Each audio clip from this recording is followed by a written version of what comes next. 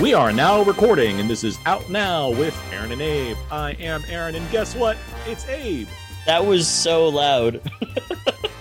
You're gonna look back at the recording and be like, why is this so distorted at the beginning? It's like shouting.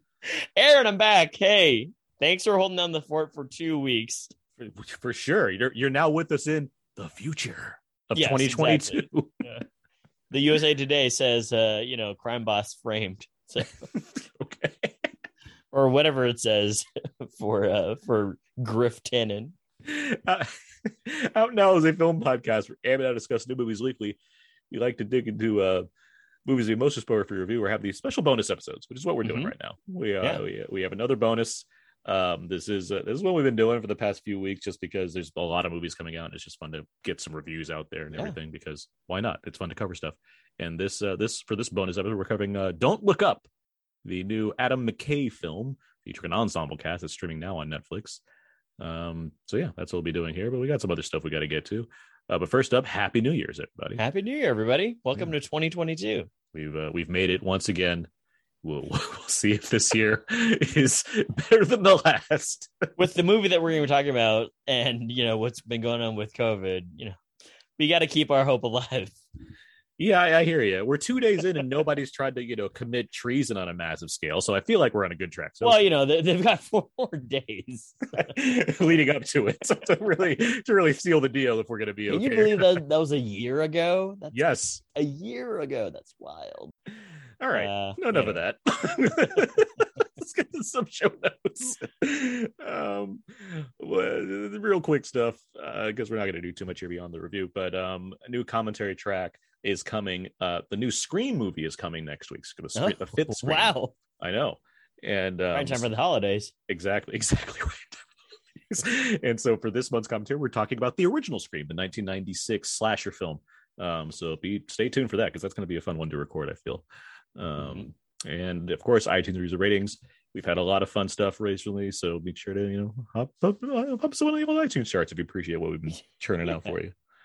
Thank you so much in advance. If you don't do it, that's okay too, I guess. But it'd be nice to get a couple new ones for the new year. I feel like that'd be fun. We could read them and everything. But okay, let's move on now. Let's do some Out Now quickies. Trademark. Trademark. That's the first one of the year. Oh wow, it was melty, but we got there. Hey, you haven't been on for a few weeks, and I have not. You're still catching up on some stuff, but you did manage to see Spider-Man, if I'm not mistaken. Is that the one that they called No Way Home? Yes, that one. Okay, got it. Yes, I did watch that. I watched that a while ago. Did I listen to your? I can't remember if I listened to our episode on it, but we talked about it with Brad and Ethan, and Peter.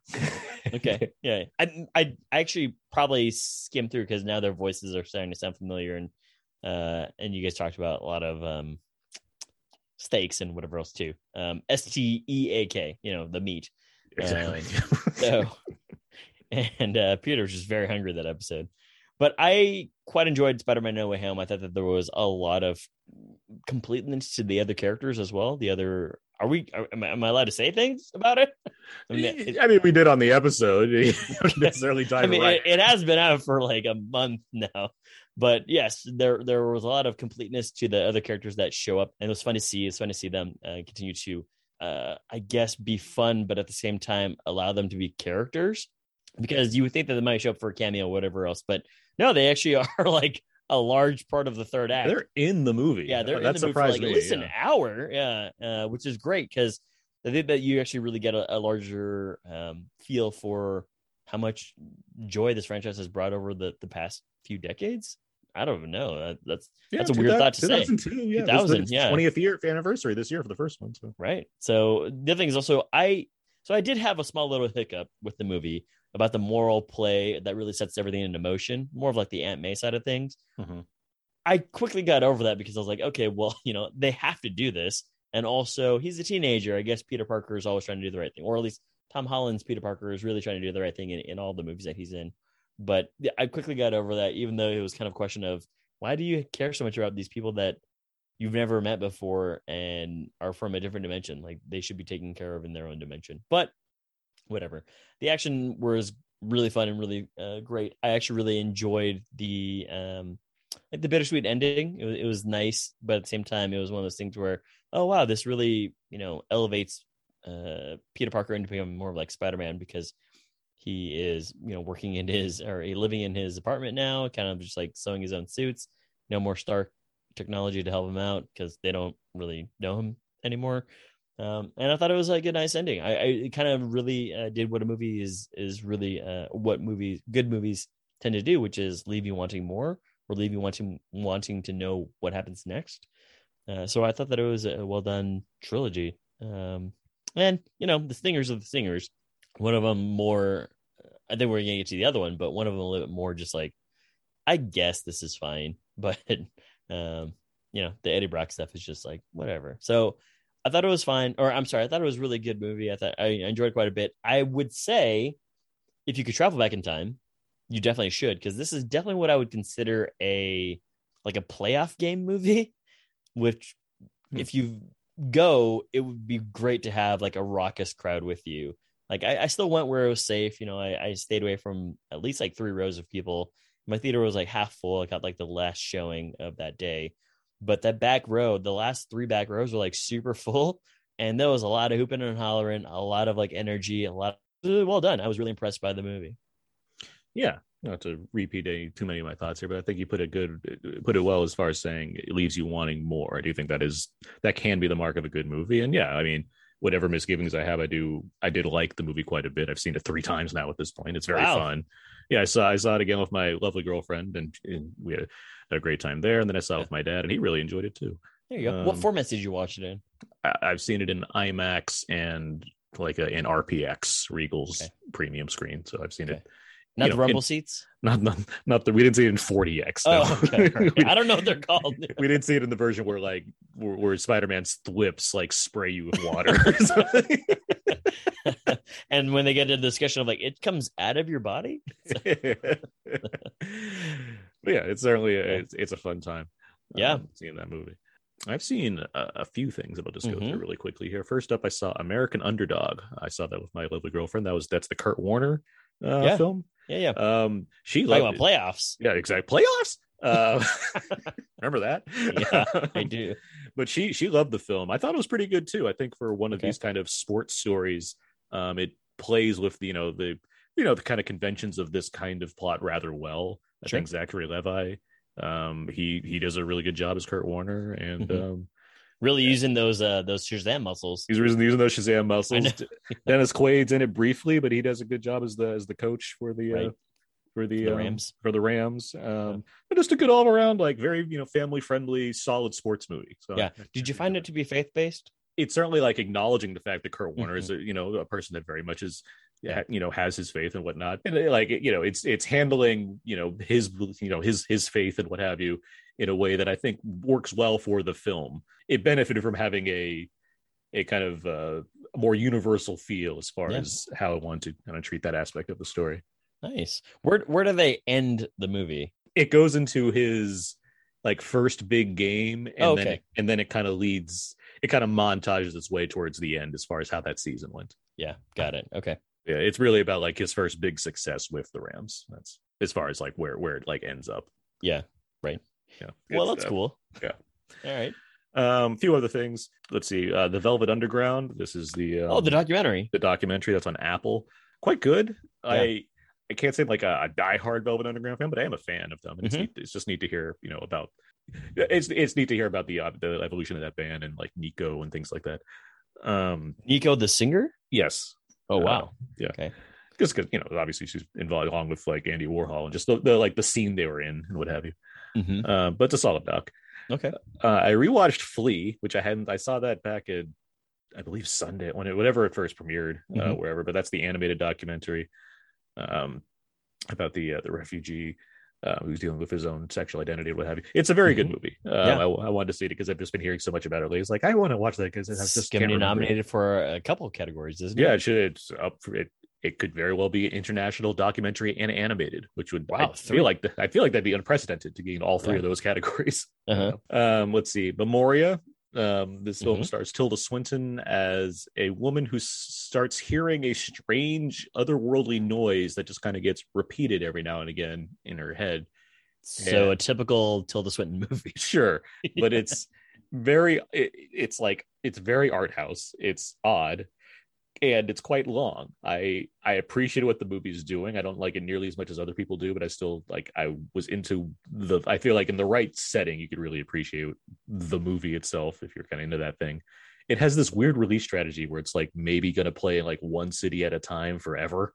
So it's traveling roadshow. Yeah, so I have no idea what the availability is, but fortunately, while I would have preferred to see this in a theater, it is in the Neon Press Screeners awards package. So I'm like, well, I have it, so that's nice. You know who's jealous about that? Quentin Tarantino. Okay. Yeah, because he was just like, you know what? I would have loved to do this for the Hateful Eight, just like travel literally by wagon, exactly. Go to like major cities and have my movie play. And lastly, I watched Willy's Wonderland. This is the Nicolas Cage horror film where he is entirely silent the whole movie. And he gets a brief job working at this. It's like a Chuck E. Cheese, Willy's Wonderland, that kind of thing. Yeah. And the robotic animals in there are sentient and are killing people. So it's a slasher movie where Nick Cage happens to be involved. I watched the trailer and I thought it very much reminded me of like Five Nights at Freddy, which is the video game where you've got to go to basically a haunted Chuck E. Cheese. Yeah, exactly. And use the doors to close them out before they get you. Yeah. This one not great. It's not bad, but it's one where it's like, one time watch was fine with this compared to other Nicolas like Pig, which is nothing like this movie but is excellent. It's like, well, on Hulu now. It's on Hulu now along with Prisoners of the Ghostland. I've heard that's on AMC. I think AMC Plus or whatever. But Nick Cage has had quite a few movies recently, and Pig is certainly the best one. Yeah. Did you guys talk about his new trailer? We did on our Nightmare Alley episode. We talked about the unbearable weight of massive talent, and I hope it's fun. I hope it's as fun as the premise. Yeah. So. When he gets to the Castor Troy, thing, I was like, this is amazing. I'm glad that you did a Face Off reference. Yeah. So that's what I've been watching. Yeah. Okay. And that's on Nucleus. Trademark. Let's move on now. Let's get to a quick trailer talk here for one of the new movie trailers of the week when it's coming out. What we thought about, what have you. This week we're talking Doctor Strange in the Multiverse of Madness. Oh no! Yeah. What? I like your faux surprise. I'm the. This is the first I'm hearing of this. Yeah. Excuse me, sir. Sir. I beg your pardon. When did they start the multiverse of Madness? Yeah. Is this what you're telling me that Spider-Man, Loki, and what's the neighborhood one with Scarlet Witch? WandaVision? Is this what you were telling me this is all about? I wish we should now change the WandaVision to Untitled Scarlet Witch Neighborhood Project. Yeah, exactly. Yeah. Or as they call it, spec script shooting, Diamond in the Rough. Yeah. Well, this is the sequel to Doctor Strange. It once again stars Benedict Cumberbatch and Benedict Wong, the two Bennies, as the Sorcerer Supremes. Well, one of them is Sorcerer Supreme because, he didn't blip. I assume that'll be a point of contention in the movie itself. It brings back Chiwetel Ejiofor along with Rachel McAdams, and also joins in Elizabeth Olsen, as well as Michael Stuhlbarg, I believe, is also in this film. We're diving more into the multiverse after they've explored it in the previous Spider-Man film. It looks like there's going to be some repercussions. And speaking of repercussions, not really, just a way to get to a next statement. Sam Raimi is directing this film, which for me is very exciting because I'm a big Sam Raimi fan, and he has not made a movie since Oz the Great and Powerful, which is insane to think about. That is insane to think about. I forgot that he had made that. Zach Braff is proud of it. Yeah. And that movie's like over 10 years old. So it's like, oh my God, it's been a long time since we got a new Sam Raimi movie, let alone a superhero Sam Raimi movie. So for me, the trailer, it's a trailer. It's not, you see only so much of it. I'm just very curious how much control Raimi has over his very distinct visual style, if that's going to be present in the movie. But Dave, how about you? Quick question for you. Were you a fan of Derrickson and the writer, Robert Cargill? Yeah. Did you like how their vision of Strange was and how they kind of were explaining how they wanted to do the second one? I will say like I like Doctor Strange fine. I think it's fairly average Marvel movie overall, but I do think the visual approach to his world is very interesting to me, and that's like that's something I really liked in Spider-Man, for example, as far as how Strange's world works.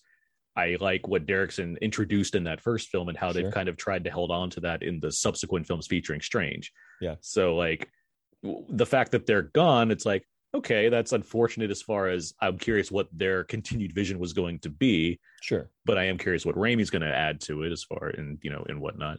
Yeah. I mean, given that Raimi's background is much more in like, you know, the same genre of horror as what they wanted to describe, you know, making a Marvel horror movie. I'm excited for it too. Like, the trailer itself plays at the end of No Way Home. That's the second singer credit. It's just a full trailer, or at least, you know, a long, like 2-minute trailer, which they released online like the next week. Yeah, so. Exactly. So I thought that it was a good trailer. It's effective in that it, you know, keeps you wanting more, because we're so involved in Phase 4 multiverse now. And that'd be curious to see how the sorcerers, or as Tony Stark would call them, you know, the magicians, would do this. So I'm curious as to like how this is all going to play out, given that Dark Doctor Strange. And I'm pretty thrilled to have, you know, Benedict doing two things. But if Wong just all of a sudden like leaves after the first frame, I'm going to be so mad. Like, you got to give Wong some more screen time here, guys. But I'm excited for where we're going to go and for who is behind it. You know, I'm also excited for Sam Raimi's brother to do a cameo. Yeah, Ted. Yeah, I can't wait for. He's in every one of them. Where Ted Raimi pop, Ted Raimi and Bruce Campbell, for that matter. I'm curious if where both these guys land, and the Oldsmobile, the tan Oldsmobile is always a staple in Raimi film, but that's easy. They're in New York. I'm sure there'll be 10 of them. But yeah, I mean, more Wong is great. Like he's been a real fun player in these recent Marvel movies. So the fact that there's more Wong to go around is very exciting. And it's, you know, we're in Phase 4, like you mentioned. You know, this movie's bringing in the WandaVision show, like that lore, like or whatever, as well as what it seems like the what if stuff with evil Doctor Strange. Like that's a thing in that show as well. So it's this. I'm curious how, you know, this seems like a very tied in film as far as the overall arc of whatever, you know, we're edging towards for this series of Marvel films. Obviously, we had Thanos in the first set, so now I'm curious if like this movie is going to introduce like more of where we're headed with all of this. It intrudes like a larger scale villain. I'd be curious about that too. And, you know, I wouldn't be surprised if it turns out to be Dr. Robotnik, because Knuckles is showing up in Sonic 2. So, you know, everybody's going for alternate versions of themselves. Remember when the first Sonic happened and people were like, this is the ugliest Sonic, and they changed it, and now people are like, I can't wait for Knuckles. Look how cool Knuckles looks, guys. Dude, I was more excited for Tails. I was like, Tails is here, and he's like so fun. He's got his plane. We've come a long way from like ugly to I cannot wait to see more of these characters in this movie. Yeah, I mean, if you're gonna do it, you got to do it the way that the box art looks. I mean, they're doing their credit. They're doing it, and you know, exactly. Sonic it only fun, took the internet. So. Yeah, it only took the internet to change it. So. Which has dangerous repercussions, just like messing with the multiverse, which is what we're talking about. Indeed. So I am curious how they're going to tie in all the shows like you were mentioning, because again, not just WandaVision, but Loki also goes there as well. Yeah. So we'll see where all this goes, and we'll see whatever's going on with Chiwetel Ejiofor's wig in this movie also. So like, lots of things to look forward to. Doctor Strange in the Multiverse of Madness opens in theaters May 6th, so it's my kickoff birthday movie this year. There you go. Coming in that first week.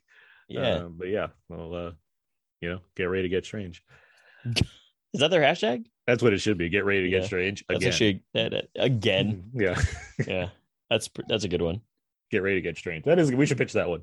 Yeah. Let me call Kev afterwards. Well, you know, he's got burner phone, so you got to be careful. Yeah, I gotta get the right one. Yeah.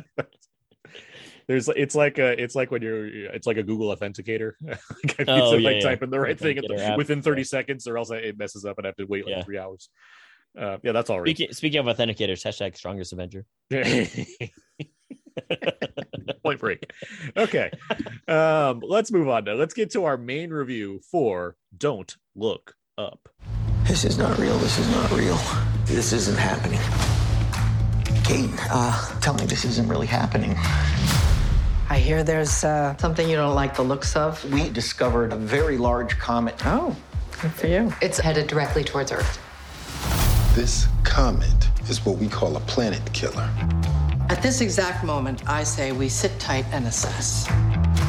Sit tight and assess? Sit tight. And then assess. The sit tight part comes first, then you gotta digest it. That's the assessment period. This is the worst news in the history of humanity. He just blew us off. What are we gonna do? We have to release the information. So we just leak it. Our guests today have made a pretty big discovery in space. How big is this thing, though? Like, can it destroy my ex-wife's house? Is that possible? There's a 100% chance that we're all going to die. Hey. Well, the handsome astronomer can come back anytime, but the yelling lady, not so much. Okay, that should have been some of the trailer for Don't Look Up. Adam McKay made a subtle shift from seemingly broad comedies to straight-up satirical comedy dramas. It became clearer and clearer when watching The Other Guys and Anchorman 2 lead into The Big Short, which won him a Best Screenplay Oscar. Vice was a logical step, regardless of how well it was received, mixed reactions versus 8 Oscar nominations. Now we have Don't Look Up, a film that plays somewhat like the best of both McKay worlds. On the one hand, the film is a disaster comedy about 3 scientists, Leonardo DiCaprio, Jennifer Lawrence, and Rob Morgan, trying to convince the world of the threat presented by a world-destroying comet. On the other hand, it's an allegory for climate change and the notion of how some people in charge are working harder to continue benefiting themselves by pushing ways to discredit these sorts of threats that affect everyone. The film features an all-star cast that also includes Jonah Hill, Mark Rylance, Cate Blanchett, Tyler Perry, Timothy Chalamet, Ron Perlman, Himesh Patel, Melanie Linsky, and Meryl Streep as the president. Abe, yes, this film has been the talk of the town, it would seem, and it currently sits in the #1 slot on Netflix. Wow. How did you feel about the latest McKay McMovie? What did you McKay McMovie? This movie is absurd in so many ways. This is a movie that is ironic and silly and sad and serious and makes you angry. It elicits a lot of emotions from Adam McKay, who we on the podcast here have really learned or grown to love, like the messages that he puts in his movies since like his Anchorman days, even earlier on. So almost every movie that Adam McKay makes and directed has had some sort of message. And I mean all of these things in multiple definitions of absurdity, irony, etc. Minus like the anger and like minus like the frivolity of some of these things. But I thought that this movie was sadly an exact replication and I guess scenario of what could play out if something like this happened. You mentioned an allegory for climate change. I mean, it's an allegory for a lot of things too, whether that's like the COVID vaccine or almost anything that you could probably think of where there might be like a public opinion or a separate public opinion. And I mentioned the absurdity mostly just because like, well, you would think that as you're watching this and these people are going into things, it's hilarious that we talked about Armageddon prior to coming onto the show. But, you know, some of these movies where you might take it from the standpoint of, oh, there's something happening. Like, let's step up and let's be American about this and really try and do like Independence Day or Armageddon and just send like the best men into the comet to fight it off. And they kind of do that with one of the characters here, Ron Perlman. And that's a funny thing and a funny bit. But I think overall the process or the takeaway that I got was like, this is a very, with like today's societal connections and also the way that we view science data, whatever, like everyone seems to have an opinion, but everyone doesn't like to listen to some of the people that know the best opinions. Like even up in the White House, I'm not talking about like what they're talking about specifically, but even to the point where Jonah Hill and his mom, Meryl Streep, President Orlean, are just saying like, well, we should probably go and check out the Ivy Leagues instead of like Michigan State for this. So I was very happy with how the movie ended as well. Minus like the senior credit at the end of the thing. I mean, that's funny, but just the way that the movie ends is just one of those things where I was like, yeah, that's a very fitting way for this to happen. And even when they're at that end scene, it's quite emotional. It is really well done. You know, I was feeling the goosebumps. From a technical level, I love the score. I think the score is done by. Score's great. Yeah. Yeah. Yeah, Bertel, who has done Succession. So there's like a fun whimsy to it, but also like a lot of strings, and you can really hear like the way that he's sort of having fun with like what he's seeing on the screen. I also love the editing in this. The editing in this, like you're just wondering yourself, why are they like freezing this frame, or why are they cutting away immediately? It's like I think that the editing really helps to underscore certain scenes. I mean, like the editing at the end there, where basically, you know, like when they land on Rob for a quick moment, I was just like, wow, this is well done. So I enjoyed the editing. I mean, the writing is great too. Adam McKay wrote this with somebody else, but David Sirotol. David, yeah. So David and Adam, they wrote some really good zingers, some really good lines, and you would really say just to point out real quick, yeah. David Sirota. He was a columnist at the Guardian.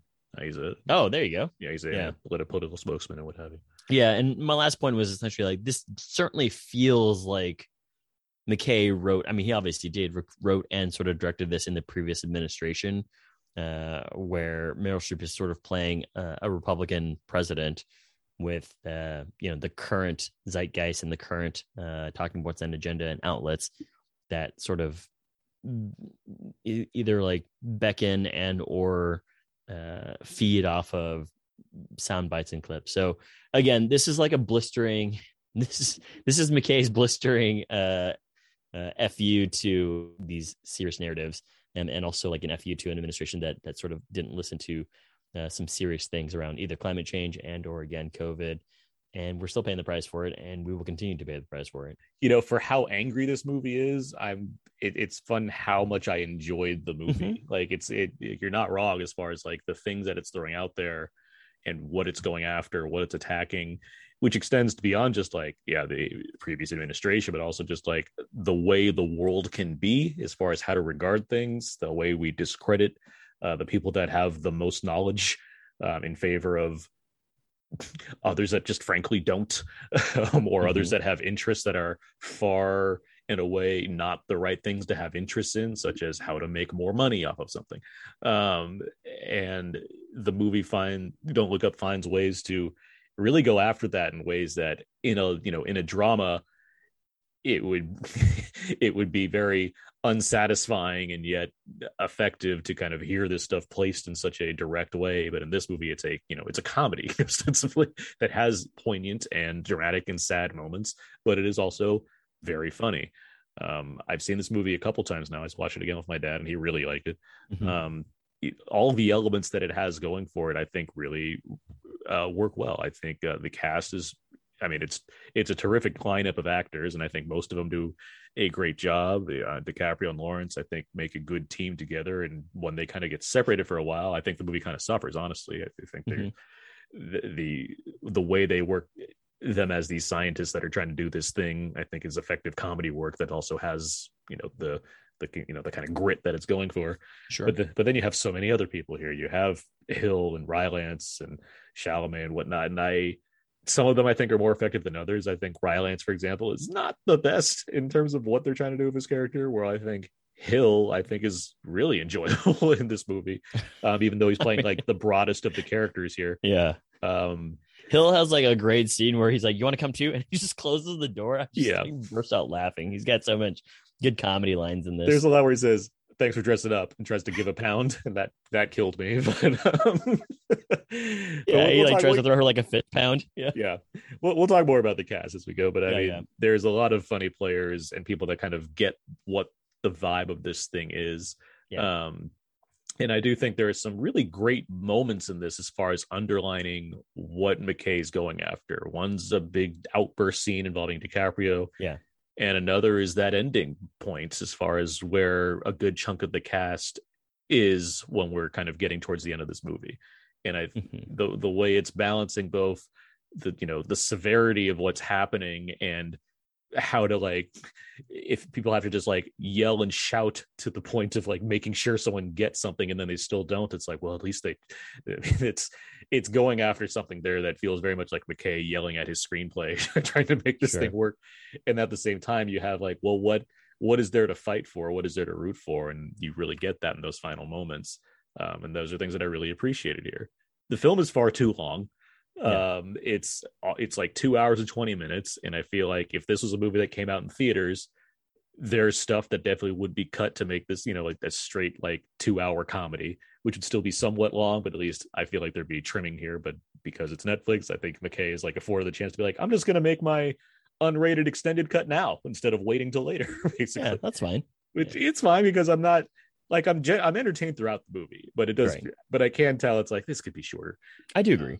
But I mean, we can talk more about this, but like there's a thought that it's preaching to a choir as far as who this movie's for, but at the same time, because I want to explore this more. We should definitely explore that more because I have thoughts on that. At the same time, like I do think it's made in such a way where it's very broadly enjoyable. Like I think it obviously it has a perspective, but I think the way it's approaching that is pretty clever, which is why I think people not shouting at the internet all day are enjoying this movie a lot. I do think there's a lot of quality to gain from this. That's both from the comedic standpoint as well as what kind of messaging it's going after. So like I really enjoyed this film. I liked it a lot more than Vice, which I was not big on. I think McKay found a good balance here as far as how to make his underlined points as well as how to make this broad thing work at the same time.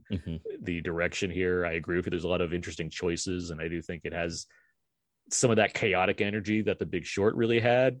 And I think he's honed it in a lot better here than he did for Vice. So, I mean, this is, I really enjoyed Don't Look Up. I think it's really strong. Where do you want to head next?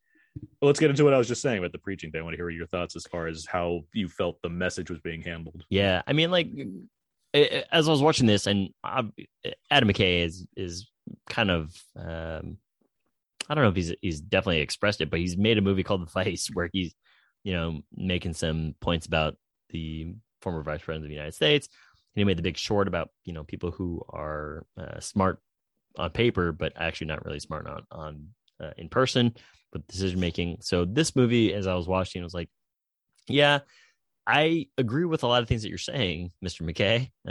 So I don't know if this is going to like reach a broader audience.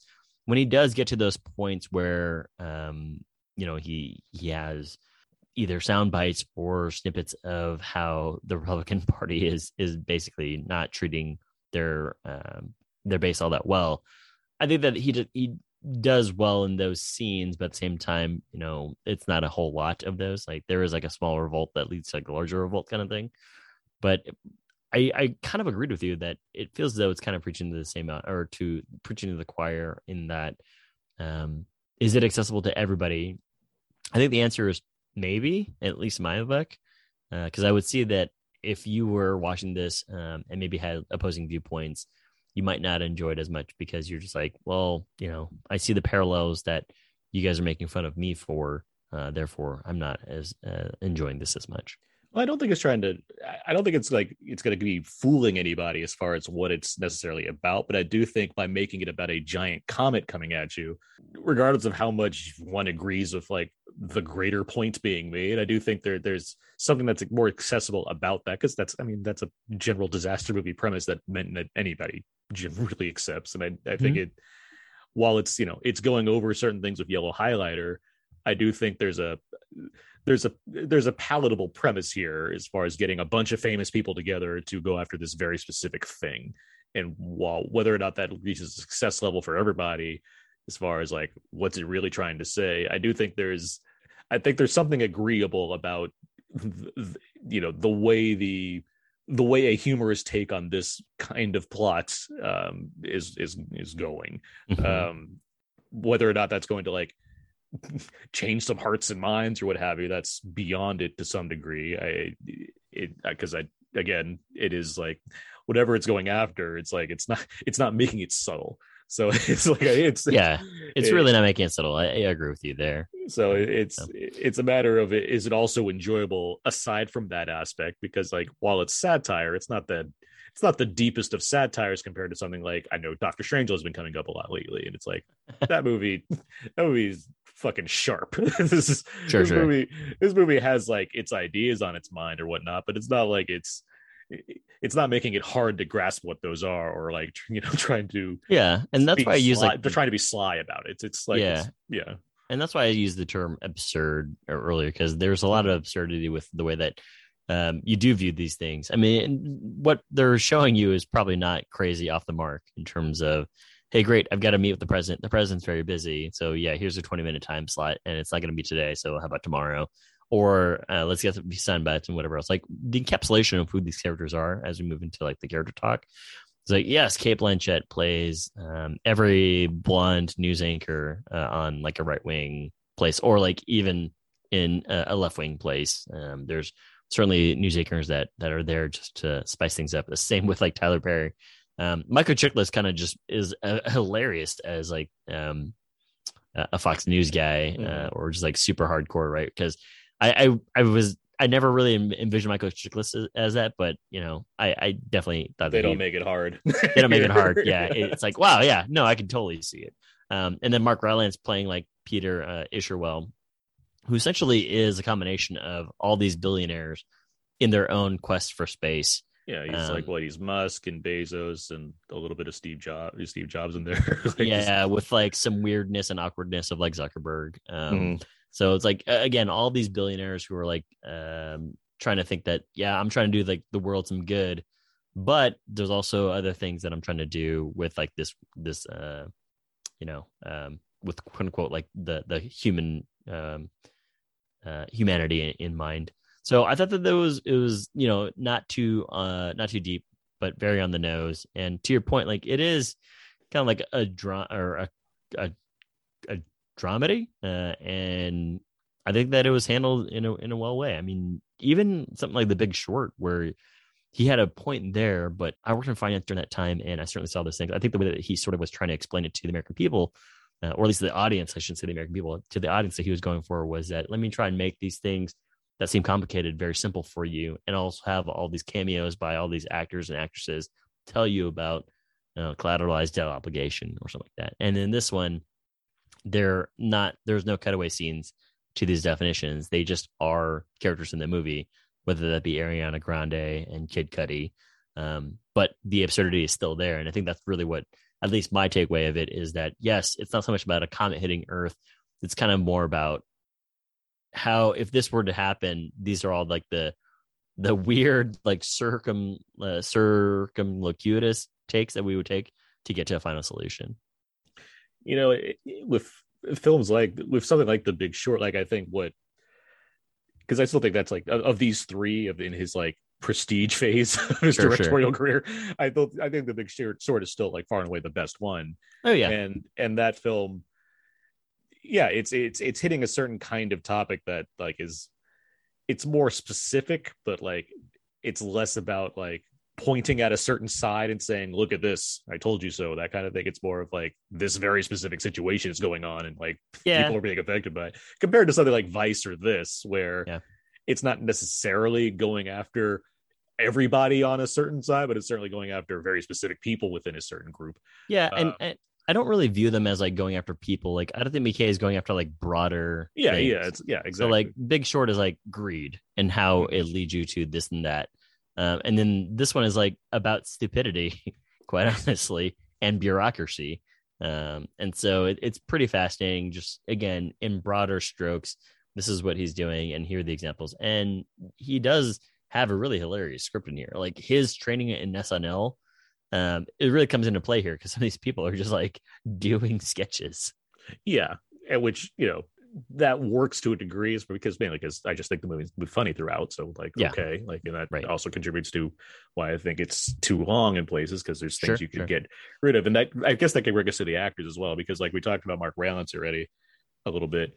I do think the film would have benefited from having either more of him or just him doing something different with it. Like he kind of shows up early on just to establish him, and then he's gone for a while, and then he comes back again. And I don't think I ever just kind of found the right groove with him to like find him as entertaining as the other people. Did you like Mark Rylance in this movie? I did, and not because I see the things that you were describing as a character and as his on off presence in the movie, but I just like the way that he played him as like a weirdo with like definitely veneers. Socially awkward, which some of these founders of these large billionaire companies are, or $1 billion companies are. Like socially awkward and kind of like think that they know everything, but they also don't know anything, if that makes sense. So like I found his performance in here like funny in a way that is like offhand, because Mark Rylance is a stage actor in Britain and he's won Academy Award, and here he is like kind of playing like the opposite of the Oasis founder from Ready Player One, but yet parallel worlds, where it's just like, let me be a weirdo kind of guy, and it's like a cousin of that guy. Yeah, exactly. Yeah, instead of being like altruistic and like really into like 80s gaming, let me just like try and be like a tech giant and tech mogul and become a god among men. Yeah. And like it's not like I hated him in this movie. It's just like he's lesser than compared to others that I thought were more effective. And but that brings me to DiCaprio's character, which we should talk about. He's the star of the movie essentially, because I do think he's quite good here. But I do think in talking about how long this movie is, I feel like it really could have been benefited by just taking out the entire subplot of him and Cate Blanchett. Like I feel like that honestly just makes the movie, it just drags it down. And you could either remove that entirely, which I think if in a theatrical version it probably would have not just existed, or you give that screen time to him and Rylance. I feel like that would have increased Rylance's role. You'd have more of him for one thing, so I could get more on board of Rylance, and it'd just be probably funnier just seeing these two interact on a little. For the DiCaprio, like I agree with you that the movie's too long, and I agree with you that at some portions where DiCaprio and Lawrence are not together as a team, because at one point they kind of split up and go their separate ways. They reunite later, but one of those things where the plot has to go in a certain way. I did appreciate what McKay was trying to get at with that, again, like in broader strokes. I mean, more explicitly, this is a person who rises to fame because they are an expert, and then it becomes a celebrity status. So you could take this as who's the astrophysicist guy? Astrophysicist. He's like, no, not Rob Morgan's character. He's like a real person. I forget his name, but the more recent analogy of DiCaprio's character is actually like Dr. Oz, who has like, hey, I'm a medical doctor. I'm going to start a TV show. I'm going to become a celebrity. And now I'm running for like US Senate. I see what you're saying. Okay. And so it's like one of those things where it's like, hey, by the way, the fame kind of got to me, but now I'm celebrity status. And now I would like to like control some things that I didn't have control before. Whereas like, I think DiCaprio's character in this movie has like a redeeming arc. And that redeeming arc is kind of like the central emotional play of this movie, especially like toward the end there. So while I did think that there are some things where I could have seen them cut it out, like, you know, you're right, the Cate Blanchett stuff doesn't really add anything to it, but it's kind of just more of the high that you would get as you become more and more and more. Because early on, you do see that the asteroid, the comet, is named after Jennifer Lawrence's character, but they kind of credit him with the finding, and he doesn't reject it because he's better with the media, right? Like he's more, which was hilarious. So they're like, you need media training, which is probably definitely, you know, you've been around Hollywood more than I have. I'm sure that is actually a term. It's funny that there's a whole like, I mean, yeah, sure, it's a term. I don't hear that being thrown around a lot, but it made me think of like, because Tyler Perry's in this movie, it made me think about him throwing gummy bears at Ben Affleck in Gone Girl when he was trying to train him how to. Remember that he's trying to tell him how to be on TV, and it's like every time you act too smug or every time you seem irritated, I'm going to throw a gummy bear at you. Sorry, just to interject, the two people that I was thinking about were Neil deGrasse Tyson. Of course, who is like an astrophysicist, and it's just like, hey, by the way, you've become a celebrity now. So sometimes he has like these hot takes on Twitter where like other astrophysicists are like, that's actually not how it works. And then the other person that I'm thinking about is Nate Silver who is a mathematician, statistician, where it's like, hey man, I'm predicting that President Obama is going to win and that Donald Trump is going to win as well. And people are like, oh, we should listen to that guy. And then he has like these wild takes now where he's just like, dude, you got to like stop this because you're actually just hurting people by saying like, oh, if none of us get vaccinated, then COVID will be okay. It's like, you got to cut this out. So I can definitely see that, again, Leonardo DiCaprio is not all of these people or individuals of these. He's kind of like an amalgamation of these types of people. Sure. I do like how it kind of plays with his image as far as because the way they address him as like handsome scientist, and like even though like he's clearly like for the role he's put on like some weight. I was wondering about that. Yeah. He's put on some weight, and he's trying to present himself as like average dad. Yeah. Like, but I like it. The movie seems to acknowledge like it's Leonardo DiCaprio, like, and everybody's attracted to him by just default. It's so it's like it's hilarious. It's like, man, even as like a regular dad, like he's still a good looking guy. Like it's like it's playing up his like inherent charisma, which I found to be entertaining. But he's just, I mean, he knows what he's doing. Like he can be a very funny actor. Like DiCaprio, yeah. I don't think that's a new thing to know based looking purely at just like his recent roles in like Wolf of Wall Street and Once Upon a Time in Hollywood. Clearly, he knows how to be funny if he wants to be in a movie. But he is funny in this movie. Like he makes his role work, and he makes the stress feel real. And I think that adds to it because of like the way he's both like committing to the comedic aspect but playing it completely straight. Sure. I do think there's a good balance there. And I'd say the same for Lawrence. I do think Lawrence also knows how to be like funny in this movie, but also plays into the inherent terrified nature that both of these characters have, because they know that there's this comet that has a 100% chance of blowing them up. Right. Like I do. And again, and their scenes together, I think, are very effective. Yeah. And I would also mention that, you mentioned that DiCaprio has a nice outburst scene where he's kind of like, just tearing into people and administrations, and also just, I guess, the public at large. Yeah. And DiCaprio has been a large advocate for climate change. He even made a documentary about it like last year. So I would love that. If I would not be surprised, I should say, if McKay's direction to him in that scene was like, take everything that you've been feeling and just let it all out, because and it feels very real. Like it doesn't feel as though DiCaprio is like, hey man, like let me act on this. Like from what I've understand, he rewrote that scene 14 different times to get it the way that he wanted to be, because yes, you're exactly right. He's obviously been a very pro he supports Al Gore. He's been working on like those documentaries for years and whatnot. Like he's very much has his, when he's not doing this, it seems like that's all he's so focused on also. So. And putting it all together into a big network like scene of him just saying everything out loud. Right. Yeah, it feels very much a piece with what he believes in and what McKay wanted to get out of him for this movie. Right. Yeah. I mean, he's also McKay's vehicle in those science scenes and like the absurdity scenes as well. Can we talk about Meryl Streep and Jonah Hill? Yeah. I think Jonah Hill is very funny in this movie. Yeah.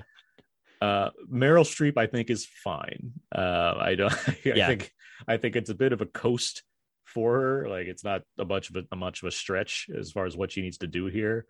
That said, I do tend to prefer Streep when she's in like contemporary modern roles and doesn't need wigs and accents. So it's like, okay, cool. Like she's playing like it's a person. And like her, it's not the deepest take on like this kind of president. Like, sure. Especially given other like female political figures that are very outspoken. It seems like there's ways that she could have taken this to make it more extreme if she wanted to, but no, she plays it pretty straight as far as I think that she's given pretty straight, considering that she is again a Republican president, clearly modeled off of some of the previous administration's actions. But I think that there's a lot of like, well, we don't have to say too much about it because who this person is supposed to represent. Like by giving you photos of her and Steven Seagal, or like her and a few other actors. Like at one point, you mean like hugging Bill Clinton. So clearly, previously, kind of like on both sides, kind of thing. And then it does. President. It does seem to have McKay like finding different ways to rip into the nature of the presidency in general, as opposed to just one specific president, which is, I mean, that's fair and balanced, as some would like to say. But, who says that? Not a network that I watch. But I do think Jonah Hill is. Yes, I was going to focus on Jonah for a moment, and that guy is hilarious. Like he just continues to be. Ever since like he's been working with like or he's tried to like change his craft and kind of become a little more of like a quote unquote serious actor, like just the way that he's so naturally like charismatic on the screen it's so good. And he has so many lines that I don't know how many of them are ad-libbed. I don't know how much of them like McKay just microphone to him for different takes, but he just reads them so well, and I found him absolutely like hilarious. Yeah, he's like I do like the way characters are playing it straight more than the ones that are like overly broad. But I do think Jonah Hill is the one that rises to the top as far as that goes. Like, I do think he really nails the different lines that he has. Yeah. And like, he much like honestly, like Rogan, he just has chemistry with everybody. Like, it's not really, it seems like it comes naturally to him as far as how to like channel different energies, whether it's with DiCaprio or Lawrence or Streep. Like, it seems like he naturally gets how to like keep that conversation going. Which I guess is the role of like a natural improviser, like he is, like just to kind of keep, yes-anding everything. Yeah, exactly. Special shout out to Melanie Linsky, who just continues to play these like small parts and does it with like a beautiful aplomb. Like, she plays another wife character in this movie, and she's great as like a person who has been hurt by her husband. She does, and it works really well as far as where it's going towards the end. I do think the way they come back together is effective in the moment. Also, shout out to Leo's adult sons in this movie. Yes, they look like Leo. Like, they look like Leo and Melanie Linsky had 2 children. Yeah, but I like that about this movie is that, hey, in other movies, whether it be like World War Z or whatever, these people have like younger children. And then this one, it's like, this guy's he's gonna go to law school. When his son's gonna go to law school, he got like 172 on his LSAT, which is amazing. It's out of 180, so great job. And his other son I forget what his other son does, but they're adult sons. Yeah, they're college aged, if not older. Like, it was, and they just, the way they made them look, it's just like, oh, that fits. Yeah, fits what they're doing here. How about Timothy Chalamet? Timothy Chalamet comes in kind of over halfway into the movie. Yeah, this guy's been on a roll this year. He's going to continue to be on a roll. He's one of the best actors of his generation. Him playing a gamer, I forget his name, but Yule.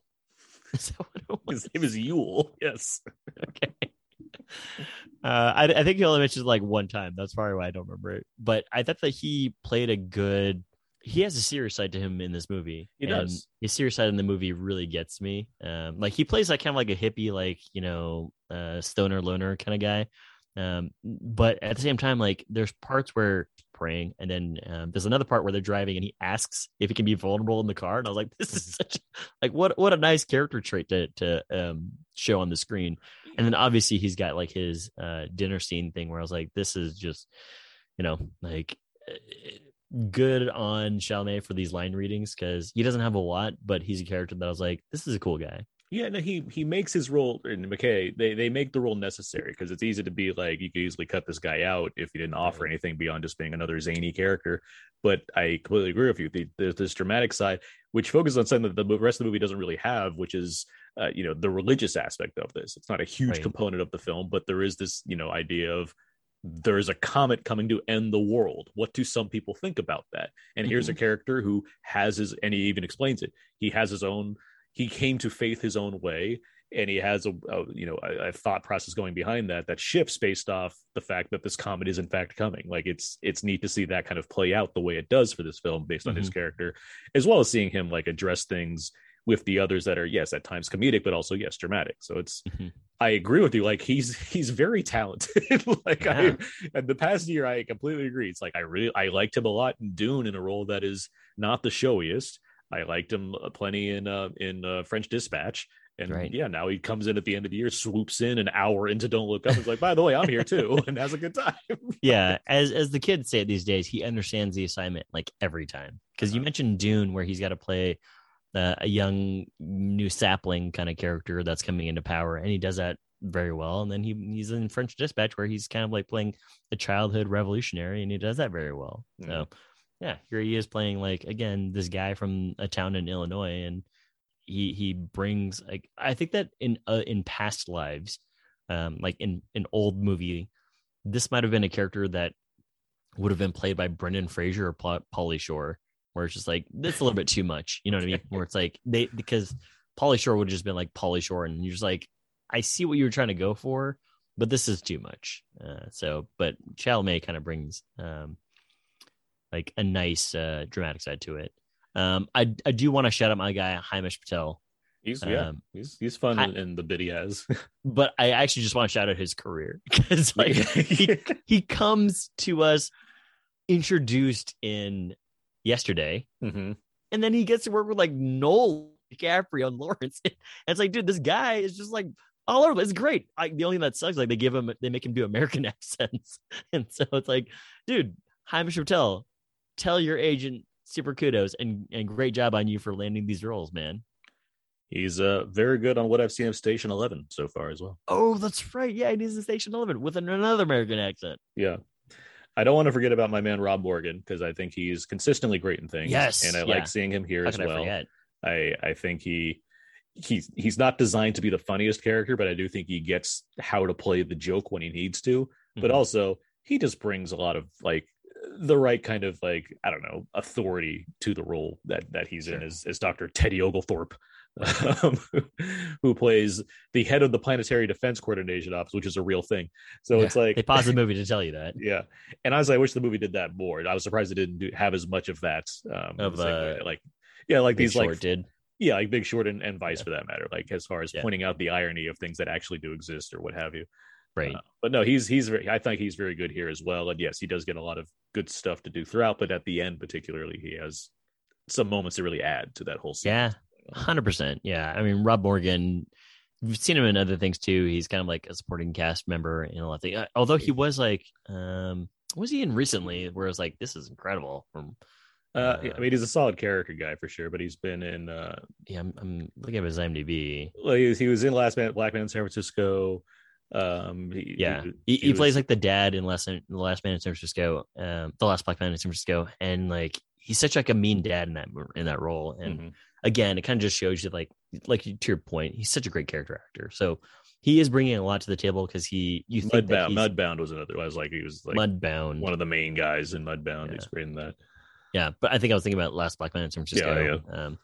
But it's one of those things where you kind of think that he's a government and yet he is not, and he doesn't have the authority to do this or that. And then he kind of gets pushed aside, and he is a character that is sympathetic. And I mean that sincerely, not empathetic, just sympathetic, because you're just like, I have been in this person's shoes where I thought that I had, and this is not like a race thing at all. It's kind of just more like, I thought that you're a senior editor. It's like, I thought I was senior editor. I thought I had more sway. And it's just like, oh, great. Now my CEO is telling me that like, he's not going to publish this thing. And it sucks being in those positions, because I think a lot of people have been in those positions where you thought you were a director of something, a vice president of something, and your word doesn't carry as much water. Yeah, for sure. And like, I know it's not specifically a race thing, but there's some subtlety to things going on as far as how people are addressed in this movie. Yeah. And actually, speaking of that, the running joke about the like lieutenant general that charges them for the snacks, that is the funniest thing to me, that it like not only was a thing, but just kept coming up in the movie because Lawrence wouldn't like let it go, because even as the audience, I'm thinking, why would he do this? Like, it's such a weird little bit. And that's the kind of like little thing that I love that McKay puts in his movies. There's like no reason for this to happen, but it's like a thing that happens and then keeps coming back over and over again. I did love that running joke too. It's brought up at least 3 times and it's funny every time. But the other thing is also that speaks to like your point about how long the movie is. It's almost like one of those things where it's like, oh, McKay could have easily cut this, you know what I mean? But he keeps it in here, and again, it's if it's gonna be his Netflix director's cut, then fantastic. But I can see like it's almost like a metaphor for how long his movie is. Sure. Yeah. Here's a question for you. Yes. There is a song in this film called "Just Look Up," that is sang by Ariana Grande featuring Kid Cudi. It has the potential to be nominated for an Oscar. Are you serious? I mean, they're marketing it that way. They want it to get in the Oscar conversation. Yeah. Did you like the song, since the movie takes like the full 4 minutes to play the whole song? I enjoyed this song. I don't know if I loved it. I did enjoy it for what it was and the lyrics, and I thought that it was a hilarious, like almost Lonely Island / never stop pop star. Pop star, don't stop. Connor for real. Yeah, kind of for real, like don't stop, no, never, whatever the title. Never stop, never stopping. Yes, that's correct. Yeah.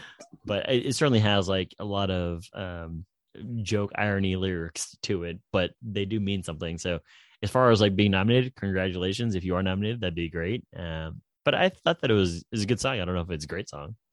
Sure, I don't have too much thoughts on it. I haven't listened to it again. It's just more like, oh yeah, that is like a big point of this movie. They like play the song in full.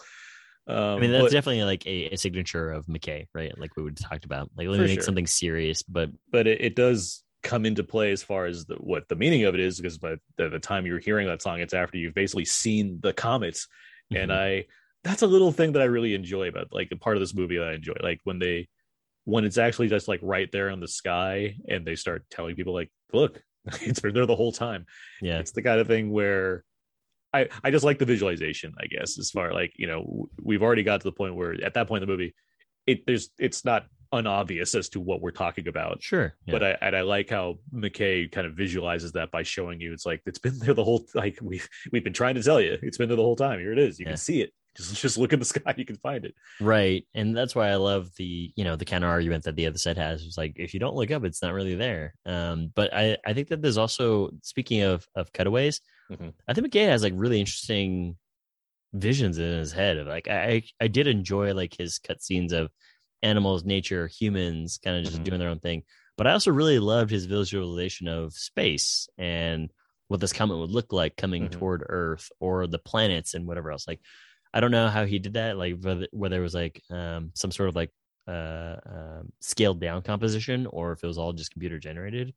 But I thought that it was really well done, and it kind of made me feel like the vastness of it, but also like DiCaprio, or I forget who describes it this way, but it's like, you know, devastating and beautiful, like looking at this thing charging toward Earth and then breaking apart in the atmosphere. It was really well done. Yeah, by the time it's like very close and you're seeing like the people of like Chile, because it's going like only off the coast of Chile is like what they're saying, and you see it like just them watching it, it's like there's a level of beauty in this movie that's appreciated, because it could just be like a silly comedy, but it's a well shot, like it's the cinematographer's Linus Sandgren. He works with Chazelle on his movies. Oh wow. David O. Russell and Gus Van Sant. Like it's, you know, McKay's not an idiot as far as how this stuff works. He gets good people to work with him. That same, and he certainly like built up like enough of a cachet in Hollywood to be like, hey man, I'm trying to make a movie, would you like to be a part of it? I mean, he's an Oscar winner. I mean, he's an Oscar winner that's making movies that are quote unquote serious to whatever degree they are. I mean, he's not. They're pretty serious. They're just like the effect is like they're comedic. Yeah, there's an irreverence to them, but it's still like movies that are trying to like be about something, and whether or not, you know, people think it's, you know, just this elite guy who's working with other elites to make a movie. It's like, okay, but like he's churning out original films that are trying to do something that work for a broad audience, and that's not an easy thing to do. And like we said, he's had messages in all of his other movies as well, whether it's like Anchorman 2 and like male masculinity, toxic male masculinity kind of thing. But the other thing that I have a question for you. Sure. This and Melancholia, both similar topics. What's your go-to? I mean, Melancholia is the better movie for me, and honestly, the first half is pretty funny. So it's like it's not like it's without humor either. So it's like, I mean, it would probably be Melancholia. Like I really like that was like I believe like number 3 of the year that year. And it was like pretty high on your list. 5 stars. Like I really like Melancholia, and I think it's incredibly depressing and makes me feel all kinds of bad. But I still think it's a pretty wonderful film as far as everything that it accomplishes, the performances and the tone, and just how much of like that's it that it presents to you, which it does right at the get-go, because the first minutes of the movie are this is what's going to happen by the end of the movie, and guess what? It happens. And guess what? I don't know, things might be the same, and don't look up. Any other you mentioned Bertel's score early on. I just I was gonna say, like we talked a lot about like the technical aspects, which I wanted to get out of the way because those were really well done, and we talked about the characters. Like anything else on your plate? I wanted to mention again Bertel's score because I do think it's really good. He's worked on all Barry Jenkins films as well. Like he's more and more becoming like one of the best contemporary composers out there for me, as far as like if Bertel's name is attached, it's like cool. I'm glad to see him doing more. But I do who's not happy to hear his name? Desplat. Yeah. He's like, nah, I've got competition. I was the only name in town winning all these Oscars. But I do think his score is quite good here. It has this really interesting vibe as far as that's how I would describe it too. How do you find a way to score satire And that's the question he's answering in this movie, because there's like a seriousness to it, but at the same time, he has this like poppy upbeat thing going on. Yeah. To There's like flights of fancy whimsy that I found in it too. And I was like, oh, this is like a well done score. Like it makes me feel whatever they want me to feel on the screen. Like which is interesting, because you have scenes that are played for comedy, but are also incredibly frustrating towards the beginning when Lawrence and DiCaprio are just trying to explain the very basics of what's happening, and they're bad at it. So that's not helping you either, because we as the audience are like, just tell them there's a comic coming, and he won't. They can't just say it that way, and then it builds into these awkward moments, and it's like. But then you have this like the way the score is handled and the way the movie's shot too, as far as these like close-ups and dropping the sound out at moments and stuff. Like there's just a lot of good work going on to like bring these beats together. I would agree. Yeah. And I guess in closing, I mean, that last scene, or not the last scene, but that ending sequence. Bit, yeah. It is really good. Like it is really good in a way that really kind of ties all these characters out. I mean, even DiCaprio has like a great line about basically, you know, what everyone takes for granted every day. And kind of just like how you never really needed anything. You kind of just needed like the people in your life. And it's just, I'm glad that they didn't do an ending where I would have disagreed with, where I was like, oh, you know, something else happens or that happens. It's the ending that is expected, and it continues on its mission. So kudos to them for sticking that landing. I mean, I've had a good run of late with movies that present this end of world scenario and how it's going to deliver on that. The movies I've seen that have done that I've tend to really like. Most of them have made my top 10 lists in the past. There you go.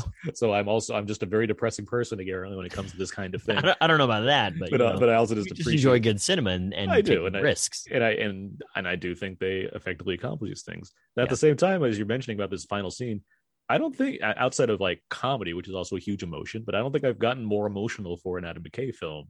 That's an interesting question. In this kind of way, like I've been very emotional in terms of I've laughed a ton at some of his movies, sure. But in terms of this kind of sadder emotional thing, I don't think there's a movie he's done that for with me on this, and that's by design as well. I don't think there's anything that sad in the other guys when they decide that they're equals.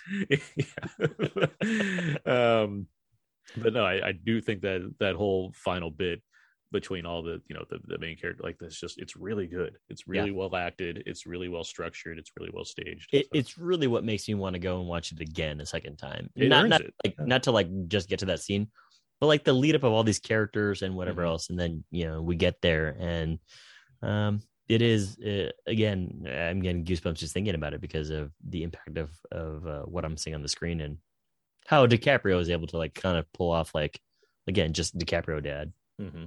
Well, this movie's currently playing on it's streaming on Netflix. When should people go and see this movie? If you're a fan of McKay's work, I think you should see it right away. And if you're a fan of like anybody on this cast, like they all turn in good performances. Some of them great performances. Like Perlman is just like doing like the most ridiculous guy. He's fun. Yeah, but I would say that you should stream it. I think the movies are quite a bit of fun. I think I really enjoyed it. So, and I think it, whatever flaws it has, it's just it's the kind of thing where it's addressing things that, you know, certainly are on my mind, and it's doing it in a way that I find to be both very frustrating but also very entertaining. And somehow that really works for me. So sure. I'm happy that McKay was able to channel that energy in the right way. And yes, you do have a very strong cast here, and you know, DiCaprio tends to make very good choices as far as the movies he stars in. So it's not surprising to me that, yes, he made this one work as well. So yeah, go stream this right away. It looks great on Netflix in 4K. So there. Yeah. All right. Well, that's been our review for Don't Look Up. And that is going to bring us to the end of this week's episode about Now, Karen and Abe. You can find more of my work at my personal blog, thecodeofzeke.com. Everything I do ends up over there. I write reviews over at Wheel of Entertainment. I have some Blu-ray reviews over at Why So Blue. Actually, you can find my top 10 lists for my favorite films of the year and my favorite movie moments of the year at We Live Entertainment. And you can find my top 10 4K and Blu-ray picks for the year at Why So Blue, along with my most anticipated films for this year, 2022. Wow. Yeah, I know. I've been making a lot of lists. Yeah. And wait, give me a taste of one of your favorite moments. One of my favorite moments. What's a good one? They're all good. I mean, there's a bit there. I mean, there's a point in Godzilla versus Kong where Godzilla grabs Mechagodzilla's arm and King Kong grabs Mechagodzilla's other arm, and they both ram him through a building. And I'm thinking, this is cinema. Like, this is like one of the best things I've ever seen in a movie. So there. I got it. WWE move. Yeah, that's pretty good. Yeah. And I had the perfect GIF for that part and everything. It all came together. So yeah, all that stuff's on those sites. I do some stuff for Variety. I actually talked to the costume designer for Spider-Man, which is on Variety now. And I'm on Twitter at AaronsPS4. Did you ask him a question of like, when you were trying to get Peter to just live by himself, did you say like open shirt or closed shirt? I couldn't ask certain questions. Okay. I was limited on what I could ask because I could only ask basically what was based on things in the trailer. That's what I could ask about. Got it. Okay. Yeah. So you're telling me that the spider suit, nanotechnology? No. You can find more of my stuff over at my Instagram, abe.mua, and twitter.com/walrusmoose. # why would a 2-star general charge us for free things? You can find all the other episodes of the podcast at iTunes, Audible, Spotify, or Stitcher. SoundCloud, Podomatic, HHWLD. Email us at outnowpodcast@gmail.com. Facebook.com/outnowpodcast, or tweet us at twitter.com/outnow_podcast. And our Instagram page, Instagram.com/outnow_podcast as well. That's been our show for this week. We did it. I know. There's still plenty of stuff to cover. Licorice Pizza is out there. The Tragedy of Macbeth is going to be streaming very soon enough. Oh, wow. So, is it? Yeah, so stay tuned. We have things that we plan to cover. Nightmare Alley going to be streaming? Because I felt bad that run was like crushed by Spider-Man / like just people not in theaters not playing it. I mean, it's a regular movie, so it probably won't be streaming until a little while from now. But we'll see. We'll see when you'll be able to check it out. But yeah, plenty of things coming along. But that's gonna do it for this week's show. So until next time, so long and goodbye. We will see you next time.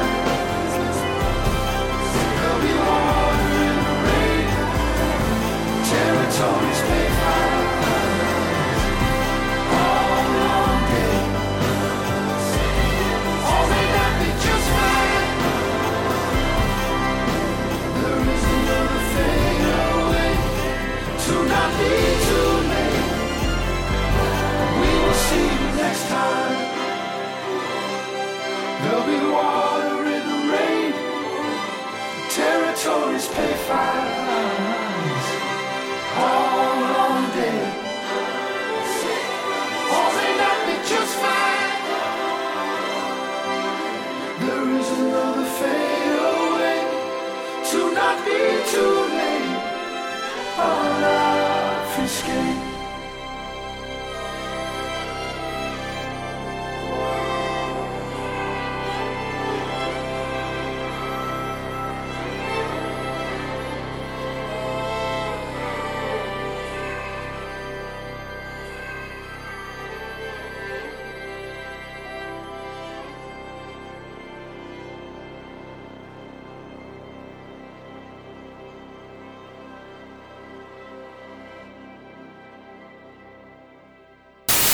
How's your holiday? I've been good. I mean, I've been off of work since the 23rd because I had all this time off and I haven't used it. So I'm like, I guess I'm just using it now. So it's definitely need to take those days off, man. What? Definitely need to take those days off. Oh yeah. I mean, it's been nice. I haven't, gone anywhere, but beyond just like being with Anna and stuff. But I got rid of a ton. Like I've just been cleaning out my closets. So I got like a rid of Eminem. Exactly. I was thinking that exact same thing. Sorry, Mom. I'm cleaning out my closet. It's like all raining, and you're just wearing a white beater and jeans with like an axe pick, just like you would do. Yeah, exactly. So I gave up white beaters a long time ago. Now I'm just like I'm comfortable with just wearing a t-shirt underneath. So I got rid of like 2 giant trash bags worth of clothes that I'm just not wearing. Which felt like it just felt good. I have like all these hangers. So you can kill Michael Myers when he invades your house. Yeah, well, no, exactly. You probably don't have any wire hangers. They don't have those. I got wire hangers. Yeah, okay, I got all the hangers. So you got to fashion it into a weapon. Yeah, exactly. Any guy that comes at me, I have different hangers to get them. Just make sure that you don't turn your back on him. Exactly. Yeah, I will. Okay. I thought about Michael Myers like as you do. No, like on the drive up, I was like, man, what a fucking like. Remember how we were talking about what a crack up he is? Yeah, like, yeah. let me just let me just position these dead bodies the way that they are in the photo. I'll reverse it, but it's fun. And I'm like, classic Michael. Yeah. And I was like, this Danny McBride and who's the director? David Gordon Green. Like this version of Michael is hilarious. So it's just like, I need to see it's on path with the old Michael. He's doing the same thing. He kind of steals a fucking gravestone just to put it on a bed, just to be like, look at this. It's not my sister, but if you think about it, like that's the logic for that one. Yeah, you're right. Okay, I apologize. That would even require some thinking because it doesn't have a picture to go on. He's just like, look if he just look at this girl I killed. He probably wasn't at the funeral. He had to like go and like do some investigative sleuthing. Yeah, he had to find the grave. Yeah, to find the gravestone. Like he doesn't like. I guess there's only Hatfield pretty small. He's standing with like a map in his hand, scratching his head, like, okay, it's plot A, row 4. People are looking at him, the guy in the mask. He's like, don't worry about me, folks. I'm just trying to find you. You do your thing. I'll be over here. No, what they didn't show you is he actually goes into the office and he's trying to be nice, but he ends up just killing everybody and steals a map of all the people that are buried there. And he walks over to Strode because he's learned how to. Or I'm sorry, not Strode. Laurie is on his sister in the first one, so it's just Myers. Yeah. But you're right. Yeah, I take that back. What I said about find the thing, Green. And then he has to keep. Then he kills all the friends and he puts them in different spots on the house, assuming that she'll just happen to get to these places. Exactly. Like, look at this one. Look, she popped out of. Like not only that, but he's got the bed sheet thing going on. Pretending. Yeah, the bed sheet thing. That's the best too. Like I'm gonna go up here and kill this girl, but I'm gonna put the bed sheet on. Then I'm gonna take the glasses off this dude I just murdered and put them on. She's not gonna know the difference. I'm hilarious. Yeah, exactly. She won't notice that her boyfriend became like 6'7" and like 240. The boyfriend's pretty tall also, so it's like I have the perfect prank. I think like the most brutal one, if we're thinking about that, is like it's probably just like the sheriff's daughter then. Because he doesn't prank anything with her. He's just like, hey, I'm outside. No, I'm not. Oh, I might be in the laundry room. No, I'm not. I'm in the backseat of the car and now you're dead. Well, he kind of pranks her because the door is locked and she has to go all the way back in the house and the door is unlocked and he fogs up the window also. Yeah, from breathing. Yeah, probably. That's the only reason it's fogged up, because she's sitting in there breathing. I mean, she should have seen that on the outside, but she was. Well, she did. She once she got in, she was like, wait a minute, and then it was too late. Yeah, too late. But the thing is, like, what sucks is like he strangled her and then he knifes her, which is like, he's like, oh, okay, well, I guess I'll go for the knife. So it becomes brutal. And it's pretty cold. Does he put her in their house in the first one? Yeah, like he takes every person he kills, he puts into the house in some position, so Laurie can, because like the girlfriend is like in the closet. Just like in the fucking like in the linen closet, and she's just like is curled up. It's like this. Her arm like pops out. And everything. It's like, okay, Michael. Oh wait, no. Does he take the sheriff's daughter and put her in the bed? No, it's PJ Souls' character. The other one, he puts her, the one who he kills while wearing the bed sheet. She's in the bed. Oh, she's in the bed. Okay. The sheriff's daughter's in one of the closets. Oh, that sucks. One of the other boyfriends is another closet. Like the rest of them are all in closets. Yeah. Basically. I mean, okay, he is just being a weird scamp at that point. Oh yeah, because again, since he's not her sister, it's just like I'm just gonna set up his house to rig it to go at some point. I mean, so that's his whole deal. Yeah, I mean, how many like Ernest Scared Straight or whatever did you watch in that mental institution? Like, let me just make this as hilarious as possible. I assume it's more of like he's a big Abbott and Costello fan. He's just like that's his. Oh, that makes sense because he can only watch the classics. Ernest is after. Ernest is in the early 80s. So that's right. Yeah, he can only watch the classics, so he's just like chuckling along with like with Dr. Zhivago or whatever his name is. And that classic comedy, Dr. Zhivago. Yeah.